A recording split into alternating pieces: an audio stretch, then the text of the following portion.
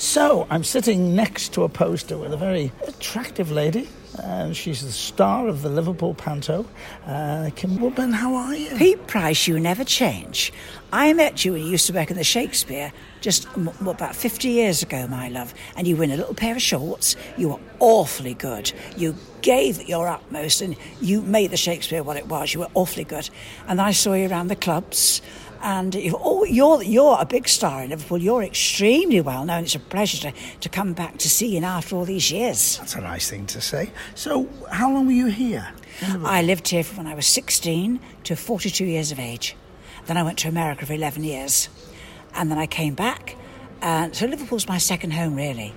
I mean, Scousers, they really are. They're a law unto themselves, aren't they? I love them. Now, you're a very attractive woman. You were a beautiful young woman, weren't you? You were. You were an incredibly attractive lady. Oh, thank you. What did you go to America for? I went for an adventure. I got married, and my husband was a policeman, and he left the police force early.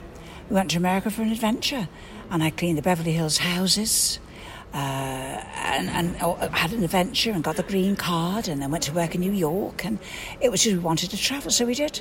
Came back home, continued housekeeping in England and the big houses in London, and from that I got found for television and gave How Clean Is Your House, and it's been fab. It's been really fab. Wonderful. It's interesting you say about cleaning houses. I am absolutely balmy. I iron my bed every day of my life on the bed. Yeah. I am so clean. I am so tidy. It's become an obsession with me, and I do think about you a lot when I'm cleaning. But you know something? I am genuinely very clean, tidy, and I genuinely love to clean, and I've got thousands of tips I do, and I really like to live clean. I like to organise all my tins around the same way in the cupboard, like a shop.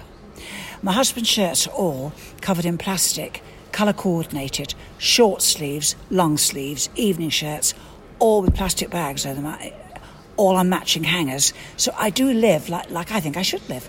I couldn't bear to think I've got a reputation of being tidy, and I wasn't. I really live like that.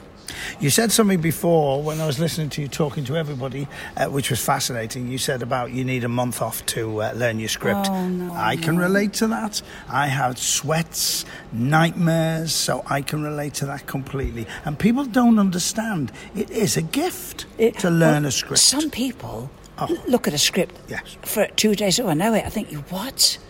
I really, honestly, it's going to take me forever, but I've got to do it. Because it's probably going to be my last panto. It probably will be. Because to have it in Liverpool is great, delightful. I'm getting at an age now when, honestly, I feel fit. Don't misunderstand me. But I'm an old broad now, and I want to enjoy the money I've made. And I think if you keep up long hours in a panto when you're elderly, because I am elderly, you're a fool. Enjoy yourself. Do jobs that are simpler. Well, I'm like you, because I'm elderly now, and I've stopped doing panto. You're not that elderly. I'm 72.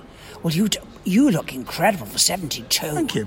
You really do. You do. So you're still at the clubs now, aren't you? I'm still in the clubs, but I've done 32 pantos, 32 years of panto, and this year I might be the crocodile they're still talking about, but they said I've got to crawl along the floor. I'm not very happy about that. Well, can you do it? Love at your age. You may never get up.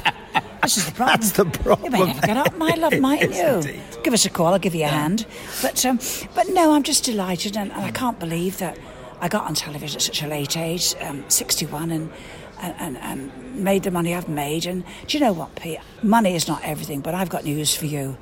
It bloody well helps. My word, it helps. Like everybody on a breadline, and to pay a bill without worrying and say, I like that pair of shoes, and it's daft, but I've had worry over money for 61 years, and I'm glad I haven't got it anymore. But of course it is true, and you know it's true. Most important thing, any of us have got health.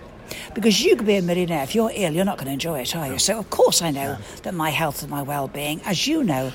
But if I've got that, I'll take the money as well, my love. It'll do. Talking about Big Brother, I want to ask a question I don't think anyone's asked. I don't want to know about the politics. I don't want to know about that. I want to know is, you yourself, was it claustrophobic forget the other people, the idea that you're locked in, to me, in a cell? I didn't feel claustrophobic. I felt I had no privacy whatsoever.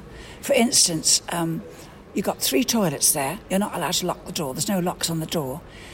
So you go, and they tell us all when you approach the toilet, is there anybody in? But some people do forget. So they walk in, you're sitting on the loo. That I hated. I hate that.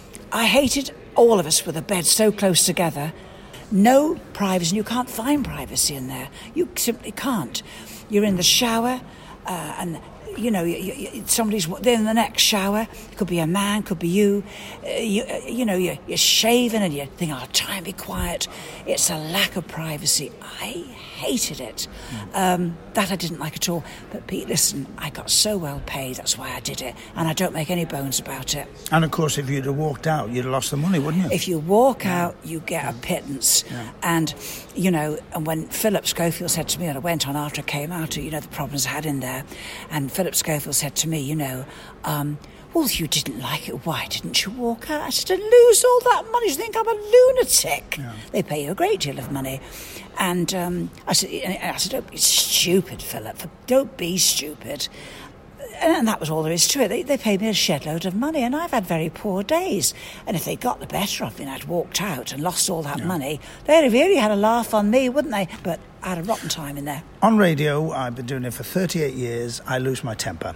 A lot of it is bravado, a lot of it is theatre. Sometimes I genuinely lose it.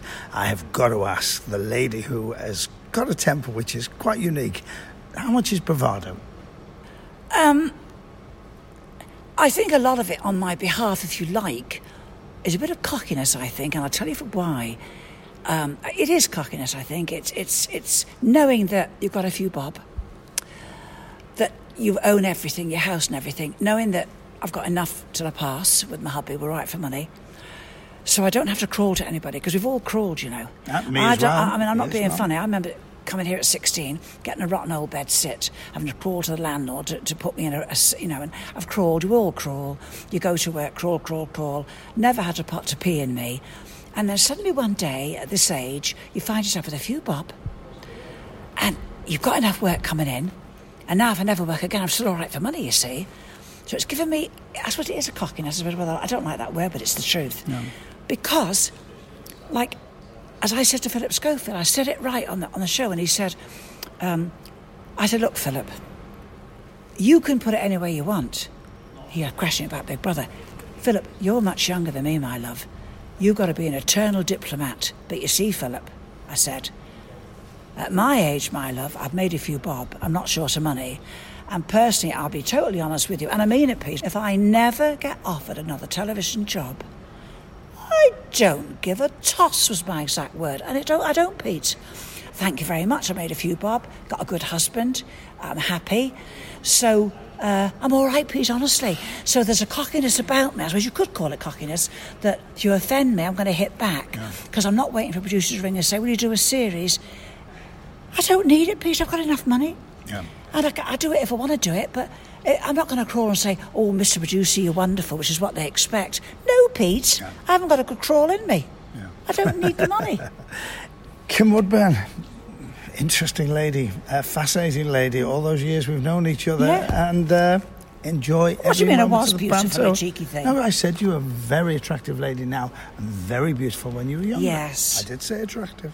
Yes. Incredibly. But If I was thank- straight, I'd be after you. Oh, thank you. But I've known you for years. I mean, Long time. when I was in Liverpool, I was always going, you know, watching you entertain, because you really were a very good entertainer. You put your guts into it. I never saw a person determined to entertain and do it in such a thorough way.